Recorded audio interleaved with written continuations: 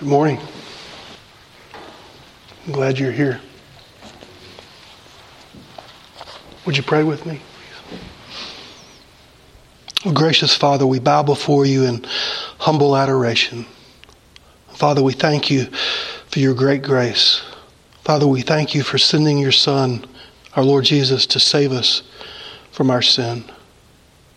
Father, we thank you for not leaving us to walk this road alone, but for giving us brothers, for giving us sisters, for knitting our hearts together in love for one another and for you. Father, would you bless your people this day? Would you feed your sheep? Would you give us what we need? And through it all, would you take glory to our Lord and Savior Jesus Christ, in whose name we pray. Amen.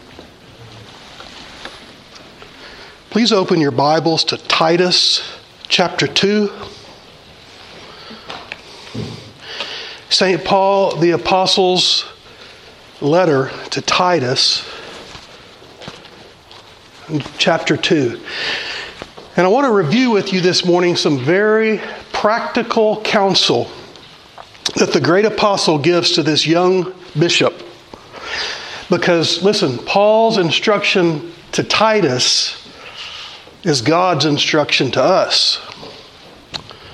And as I mentioned, it's very practical. So, Bill, I have in my notes a tentative title for this sermon: How to Live and What to Talk About. How to live and what to talk about. Titus is one of 3 pastoral epistles in the New Testament. The other 2 being 1st and 2nd Timothy. And these pastoral epistles are just invaluable because in them, the great apostle, Paul, he instructs these young preachers about what's important and what's not. About what to emphasize and what to minimize. Genealogies? No. He tells them about what kind of men to ordain as deacons. What kind of men to ordain as elders. Very, very practical instruction. And even sometimes he tells them what to preach about. Remind them of this, he says. Tell them this and tell them again and tell them again and then tell them again.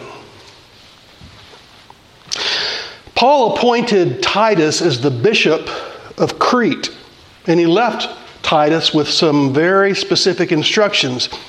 He wrote, "The reason that I left you in Crete is that you might straighten out what was left unfinished and appoint elders in every town, just as I directed you." Titus 1:5, that's the New International Version. So Paul is writing to Titus and telling him how Christians are to live and what they're to talk about. Please stand with me for the reading of Holy Scripture. And look down to verse 11. The great apostle wrote, "For the grace of God that bringeth salvation hath appeared to," or for, "all men, teaching us that denying ungodliness and worldly lusts, we should live soberly, righteously, and godly in this present world, looking for that blessed hope and the glorious appearing of the great God and our Savior, Jesus Christ, who gave himself for us that he might redeem us from all iniquity and purify unto himself a peculiar people, zealous of good works. These things speak and exhort and rebuke with all authority. Let no man despise thee." May the Lord add his blessing to the reading of Holy Scripture. You may be seated. Well, how to live and what to talk about. And Paul's words are precise in this text. And note the apostolic assertion of the deity of Christ. Look there in verse 13, how Paul links Jesus the Savior with our great God. Megalou Theou. Mega God. Our great God. Paul preaches Jesus as truly a man, the Son of Mary. But Paul preaches Jesus as God over all. So he uses the poignant phrase, the glorious appearing of the great God and our Savior, Jesus Christ. Now listen, there is no appearing of God. That doesn't happen. God the Father has said, no man shall see me and live. Exodus 33, verse 20. So, listen, the appearing of God here is the appearing of the second person of the Holy Trinity. God the Son. Jesus of Nazareth, the Son of the living God. And listen, Paul finds it a great delight to preach Christ crucified. Crucified in weakness, but raised in power. Jesus, the Lord, God, our Savior. Friend, if I don't say this enough, I'm going to say it as often as I can. Jesus is God.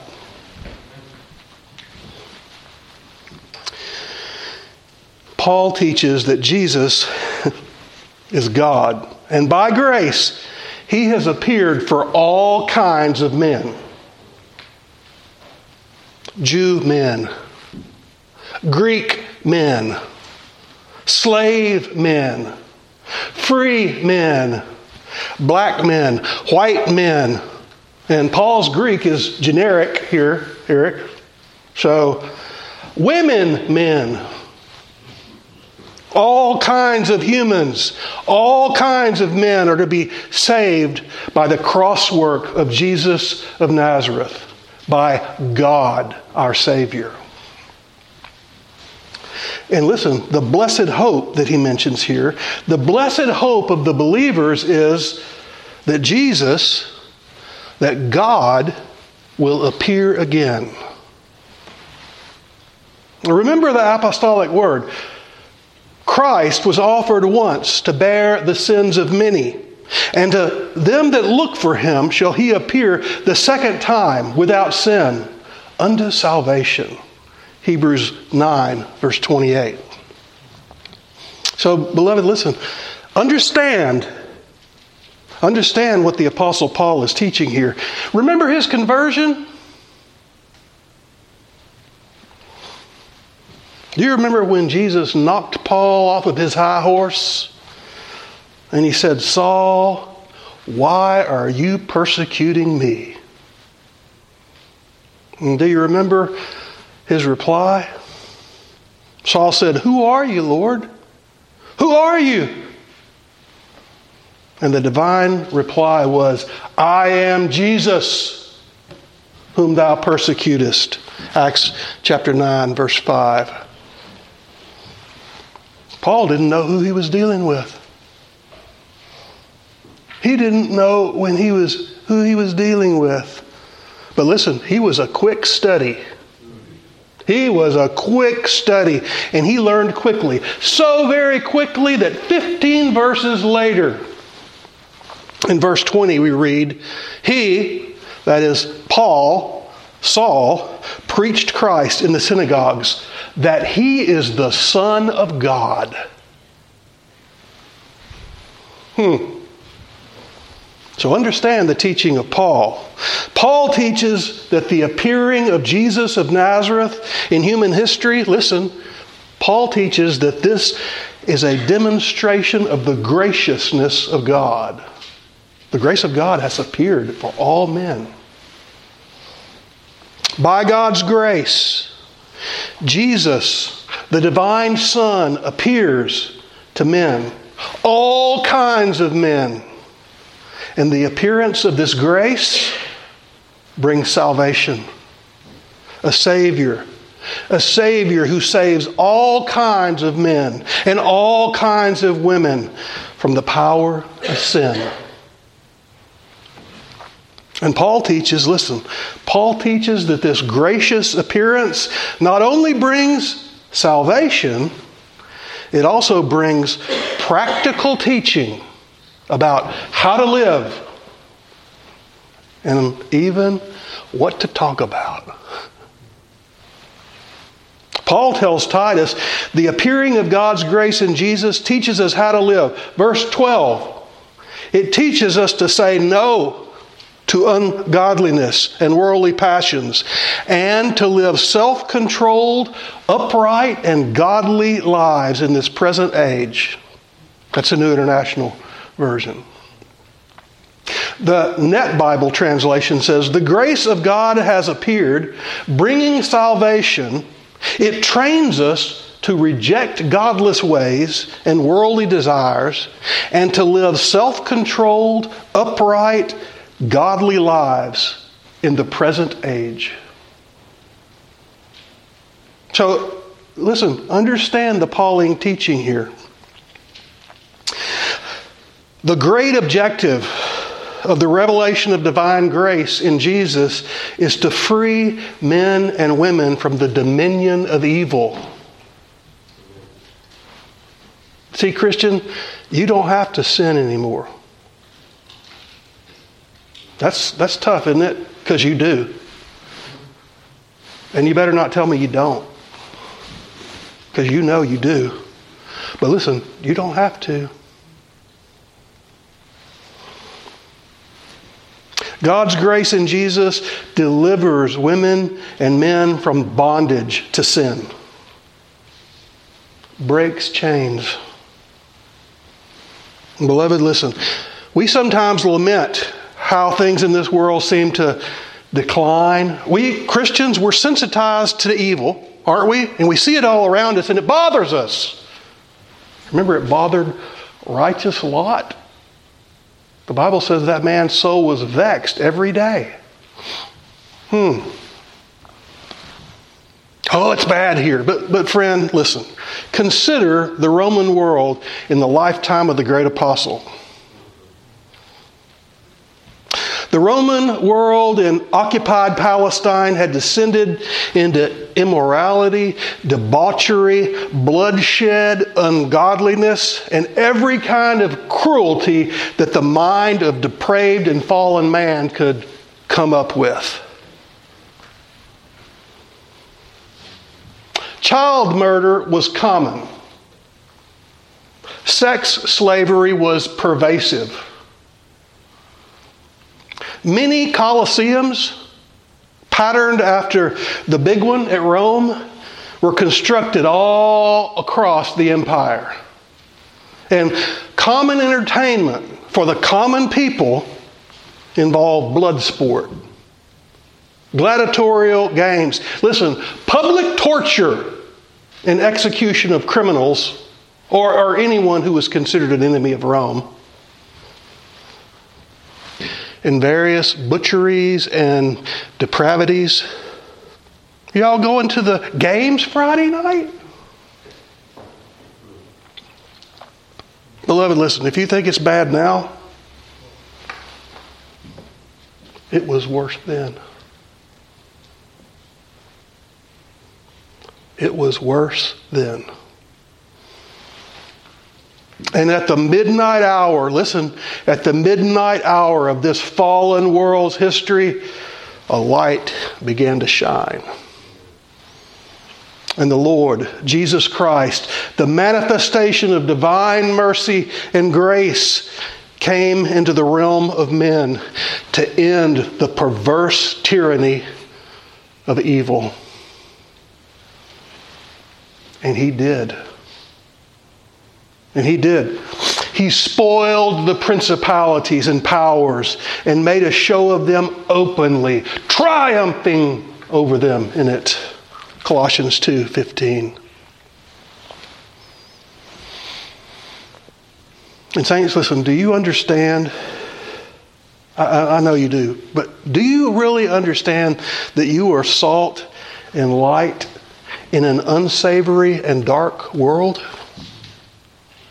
Salt in an unsavory world. Light in a dark world. You. Listen, I've heard Christians pray, Lord, help us be salt and light. Have you heard that? I've heard them pray that. And I understand what they're wanting. They're wanting to be more salty. They're wanting to shine more brightly, right? But listen, you and I don't have to pray to be salt and light. Friend, we are. Do you understand? You are. Folks worry about, what kind of a nation will this country be? Based on what kind of immigrants come in. What kind of people settle here? What's it going to be like? And I don't know about all that. But I can tell you this. Listen, I can tell you this for sure. In any geographical area, anyone at all, a place will be better the more Christians there are there.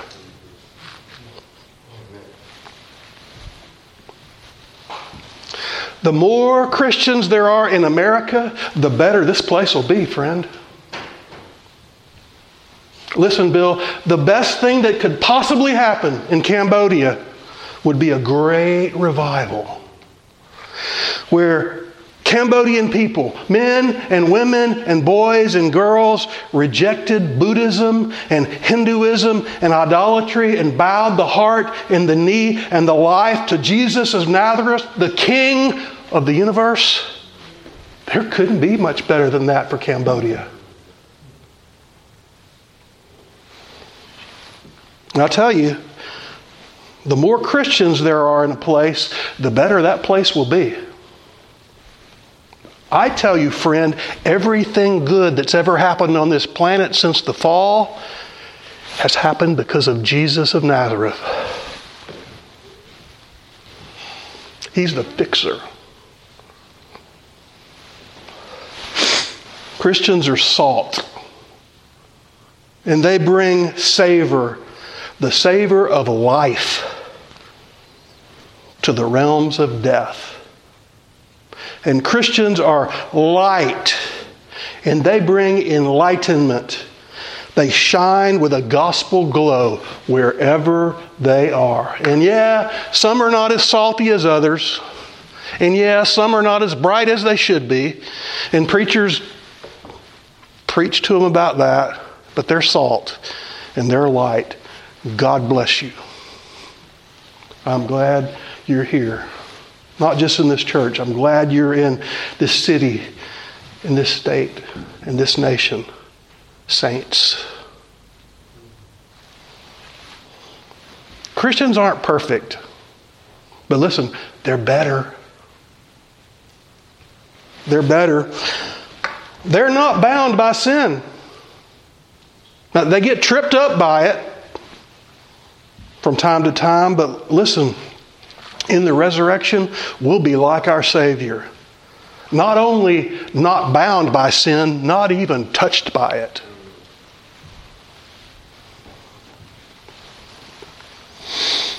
Listen, Paul, our apostle, the apostle for us Gentiles, Paul would have Titus to know that the grace of God has appeared for all kinds of men, even for Cretans. And arguably, according to church history, Titus was the bishop of Crete, and he was a Cretan. And Paul didn't have a high opinion of the citizens of Crete.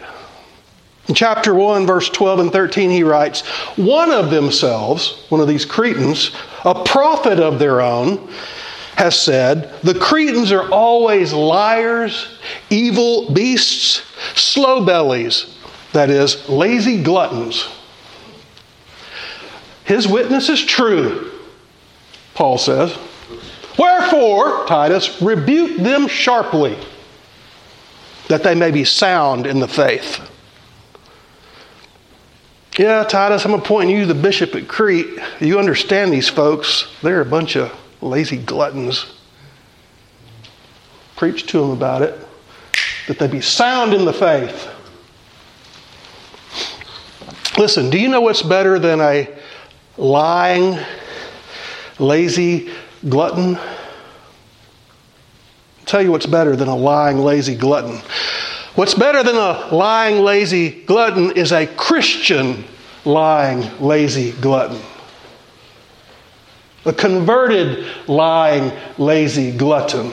Because when the Spirit of God goes to work on a converted, lying, lazy glutton, he may not be perfect, but listen, he'll be better. He'll be better, and he'll lie less. And he'll be more diligent and less lazy.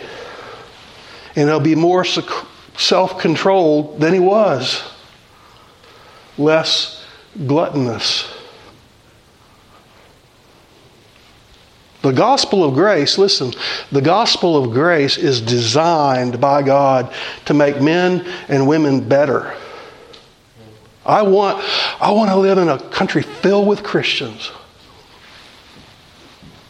Wherever you get a bunch of them, it's going to be better. Paul says that the grace of God teaches of how to live. It teaches us to say no or to deny ungodliness.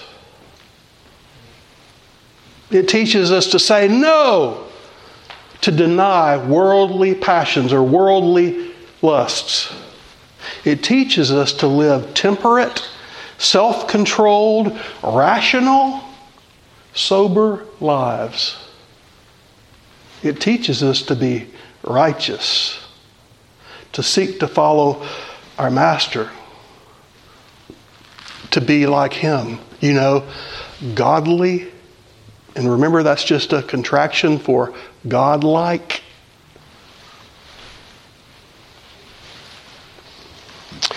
The gospel makes people into Christians. And Christians are better people. And because Christians are in the world, friend, the whole world is better. And I tell you again, everything good that's happened here is because of Jesus Christ, the Son of God, the Savior of the world.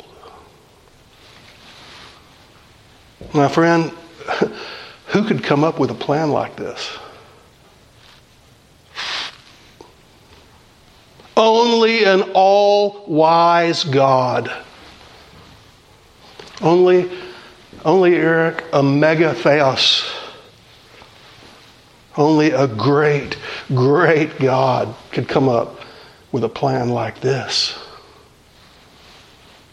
Beloved, listen. Paul locates us on a timeline. Did you see that? He locates us on a timeline between two appearances. Between that first appearance of God's grace in Jesus and between another coming of the Lord from heaven, which he calls the blessed hope. And there is, as it were, a great wall of history that divides us from the past. And it begins at Bethlehem and it ends at Mount Calvary. Now listen, we even count our years from the birth of Mary's Son, the Son of God. We are in the AD, Anno Domini, the year of our Lord. And we look back to these greatest events in all history, and everything that we know only has meaning in reference to them. We look back to the manger. We look back to the cross, to the appearance of God's grace, to the appearance of our Savior. But then, listen, we look forward to another appearance. A coming appearance. And the coming appearance is not an appearance of grace. No, it's another G word. It's a coming, not of grace, a coming of glory. Immediately following Jesus' disappearance into the heavenly realm before the eyes of his watching disciples, the Bible describes an angelic visitation. They're standing there and they see him ascend into the heavenly realm.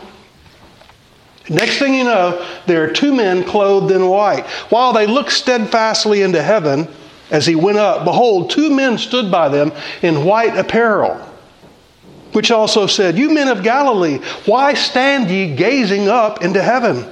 This same Jesus, which is taken up from you into heaven, shall so come in like manner as you have seen him go into heaven. Acts 1, verses 10 and 11. Paul himself teaches that the Lord himself shall descend from heaven with a shout, with the voice of the archangel, with the trump of God. 1 Thessalonians 4:16. And I know that you know that the teaching of Holy Scripture is that Jesus is now reigning from the heavenly realm, where he, Jesus, our Savior, a man of Nazareth, a human being, is somehow seated at the right hand of God. You understand that? Do you believe some things you don't fully understand, friend? I sure do. From the lips of Jesus, we know that God the Father is a spirit. And spirits don't have hands. So this language is what theologians call anthropomorphism, referring to God in the language of men, as if he has hands and eyes. Somehow, Jesus is reigning from heaven, as it were, on the right hand of the majesty on high. But listen, he will appear on earth in the realm of men again. That's what the Bible teaches. He's coming back. And as the blind boys would say, he's going to hit like an atom bomb when he comes. Unto them that look for him shall he appear the second time without sin unto salvation. Hebrews 9:28. And that appearing, listen, that appearing will be the end of an age. An age bounded by two divine appearances.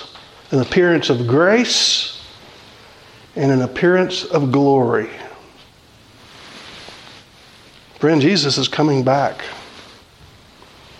And out of his mouth goeth a sharp sword, that with it he should smite the nations, and he shall rule them with a rod of iron. And he treadeth the winepress of the fierceness of the wrath of Almighty God. And he hath on his vesture and on his thigh a name written, King of Kings and Lord of Lords. Revelation 19:15 and 16. And he shall reign forever and ever.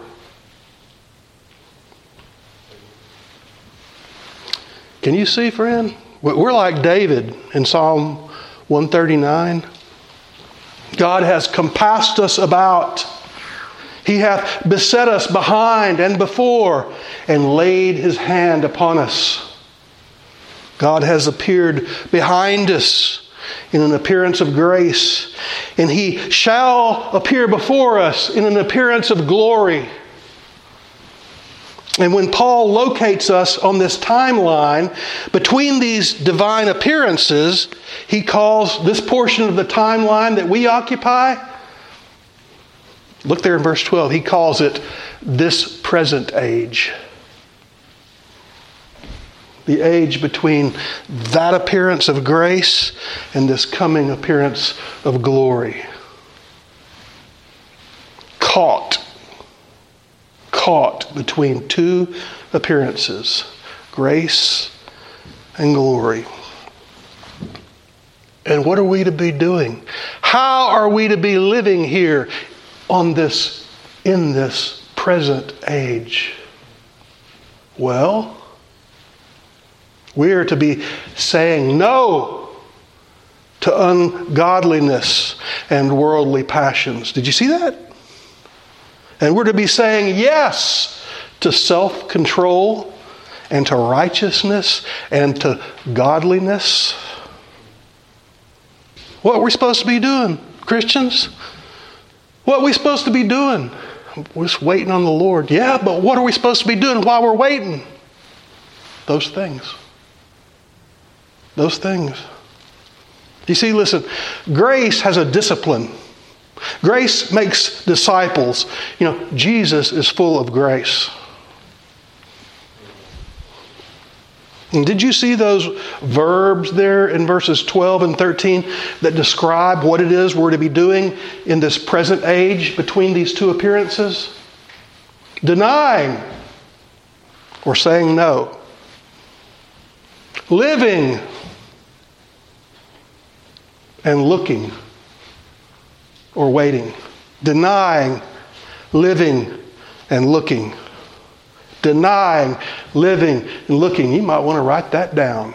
Denying, living, and looking. What we're supposed to be doing, Christians? That right there. Denying ungodliness and worldly passions.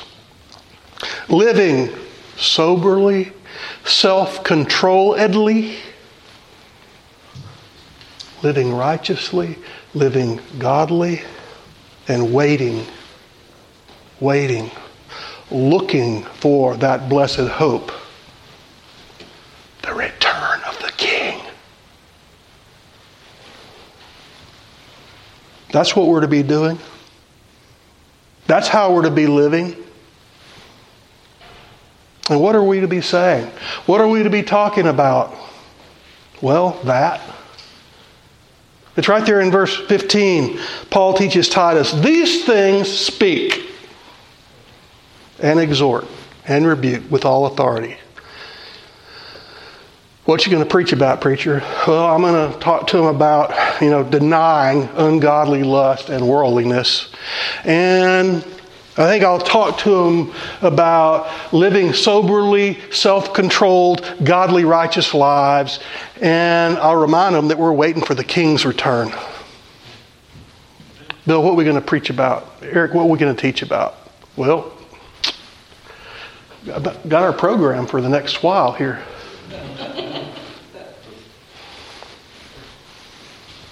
That's what we're to be doing. That's how we're to be living. That's what we're to be talking about, Christians. The English Standard Version says, declare these things. Talk about it. Preach about it. Speak about it. Encourage one another in it. Paul says, Christian, talk about these things. What things? Well, what we just talked about. About that first divine appearance. About the second divine appearance. And how we're to be living in this present age between those two appearances. Talk about these things. Christians should be talking about these things. So, beloved, listen, that's apostolic guidance on how to live and what to talk about. Pretty simple, huh? Pretty practical. Denying, living, looking.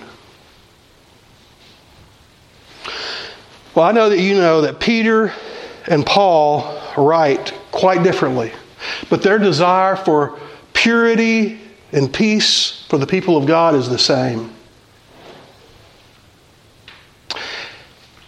And I'm sure you know that in antiquity, in the primitive church, most folks didn't have Bibles. And so do you know how they heard Holy Scripture? How they became acquainted with it? Guess what? We got a copy of Paul's letter to Titus from the church down the road. They let us borrow it. And we're going to have a public reading. Invite everybody you know. we're going to get to hear this. And a scribe, someone that could read, stood and read it aloud. And the people of God sat in rapt attention and listened to the holy word. So here, this Petrine guidance, friends, by way of wrapping up. Guidance for the people of God. Guidance about how to live, even what to talk about. And this is from 1 Peter chapters 2 and 3. Just listen. Laying aside all malice and all guile and hypocrisies and envyings and all evil speakings, as newborn babies desire the sincere milk of the word, that you may grow thereby. If so be you have tasted that the Lord is gracious, to whom coming as unto a living stone, disallowed indeed of men, but chosen of God and precious, you also, as living stones, are built up a spiritual house, an holy priesthood, to offer up spiritual sacrifices acceptable to God by Jesus Christ. Wherefore also it is contained in the Scripture, Behold, I lay in Zion a chief cornerstone, elect, precious, and he that believeth on him shall not be confounded. Unto you, therefore, which believe, he is precious. But to them which be disobedient, the stone which the builders disallowed, the same is made the head of the corner, and a stone of stumbling, a rock of offense, even to them which stumble at the word, being disobedient, whereunto also they were appointed. But ye are a chosen generation, a royal priesthood and holy nation, a peculiar people, that you should show forth the praises of him who hath called you out of darkness into his marvelous light, which in times past were not a people, but are now the people of God, which had not obtained mercy, but now hath obtained mercy. Dearly beloved, I beseech you as strangers and pilgrims, abstain from fleshly lusts which war against your soul, having your behavior honest among the Gentiles, that whereas they speak of you as evildoers, they may by your good works, which they shall behold, glorify God in the day of visitation. Submit yourselves to every ordinance of man for the Lord's sake, whether it be to kings as supreme, or to governors as unto them that are sent by him for the punishment of evildoers and the praise of them that do well. For so is the will of God, that with well-doing you may put to silence the ignorance of foolish men. As free, and not using your liberty as a cloak of maliciousness, but as the servants of God. Honor all men. Love the brotherhood. Fear God. Honor the king. Servants, be subject to your masters with all fear, not only to the good and the gentle, but also to the froward. This is thankworthy. If a man for conscience before God endure grief, suffering wrongfully, for what glory is it if you be buffeted for your faults and you take it patiently? But if when you do well and suffer for that, you take it patiently, that is acceptable with God. For even hereunto were you called, because Christ also suffered for us, leaving us an example that we should follow in his steps, who did no sin, neither was guile found in his mouth. When he was reviled, he reviled not again. When he suffered, he threatened not, but committed himself to him that judgeth righteously, who his own self bare our sins in his own body on the tree, that we, being dead to sins, should live to righteousness, by whose stripes you're healed. For you were as sheep going astray, but now are returned to the shepherd and bishop of your souls.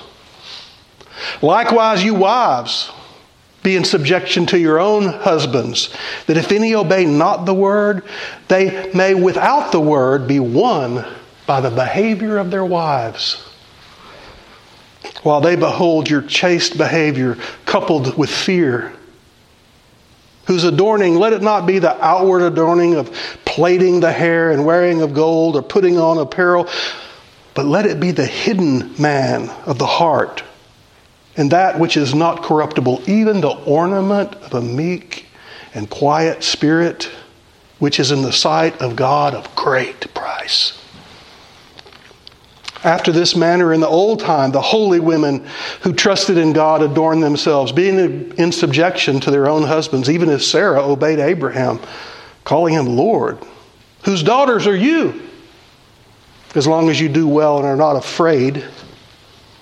Likewise, you husbands, dwell with them according to knowledge, giving honor to the wife, as unto the weaker vessel, and as being heirs together of the grace of life, that your prayers be not hindered. Finally, be all of one mind, having compassion one for another. Love as brethren.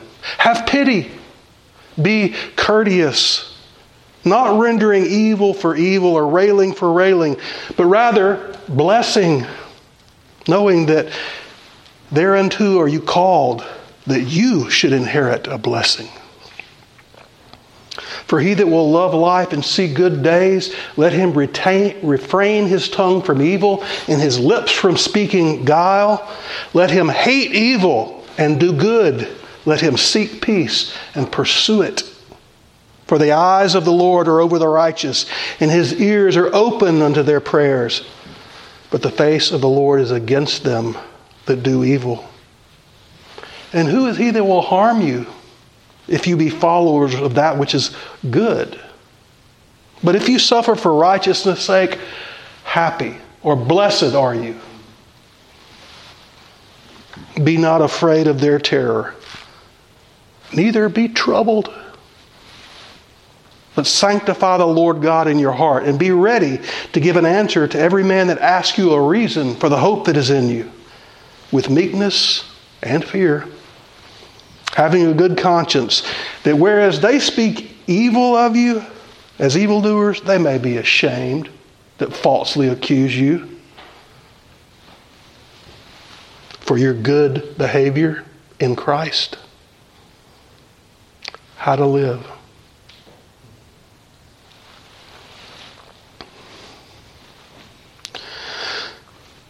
Oh, let our lips and lives express the holy gospel we profess.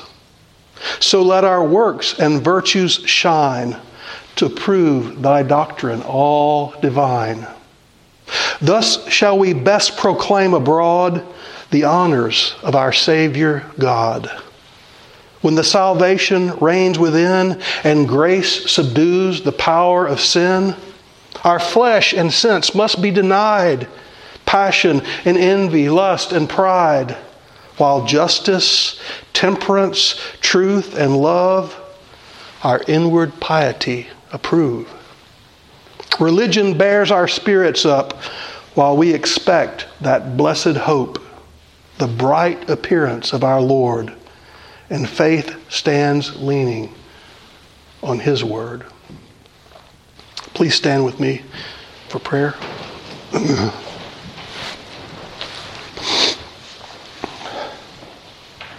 Let us pray. O Holy Father of our Lord Jesus, dawn returns, but without thy light within, no outward light can profit. O give me the saving lamp of thy Spirit, that I may see thee, the God of my salvation, the delight of my soul, rejoicing over me in love. I commend my heart to thy watchful care, for I know its treachery and power, Guard its every portal from the wily enemy.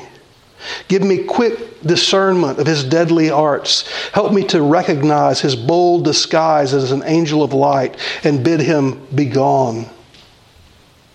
May my words and works allure others to the highest walks of faith and love. May loiterers be quickened to greater diligence by my example. May worldlings be won to delight in acquaintance with thee.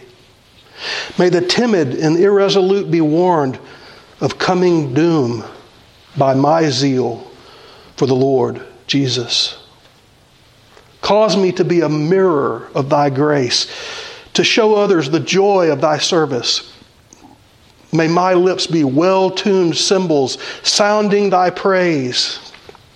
Let a halo of heavenly mindedness sparkle about me, and a lamp of kindness beam in my path. Teach me the happy art of attending to things temporal with a mind intent on things eternal. Send me forth to have compassion on the ignorant and the miserable. O Father, help me to walk as Jesus walked, my only Savior and perfect model. His mind, my inward guest. His meekness, my covering garb. Oh, let my happy place be amongst those who are poor in spirit. May my delights be within the gentle ranks of the meek. Help me always to esteem others better than myself, and to find in true humility an heirdom to two worlds. In Jesus' name, amen.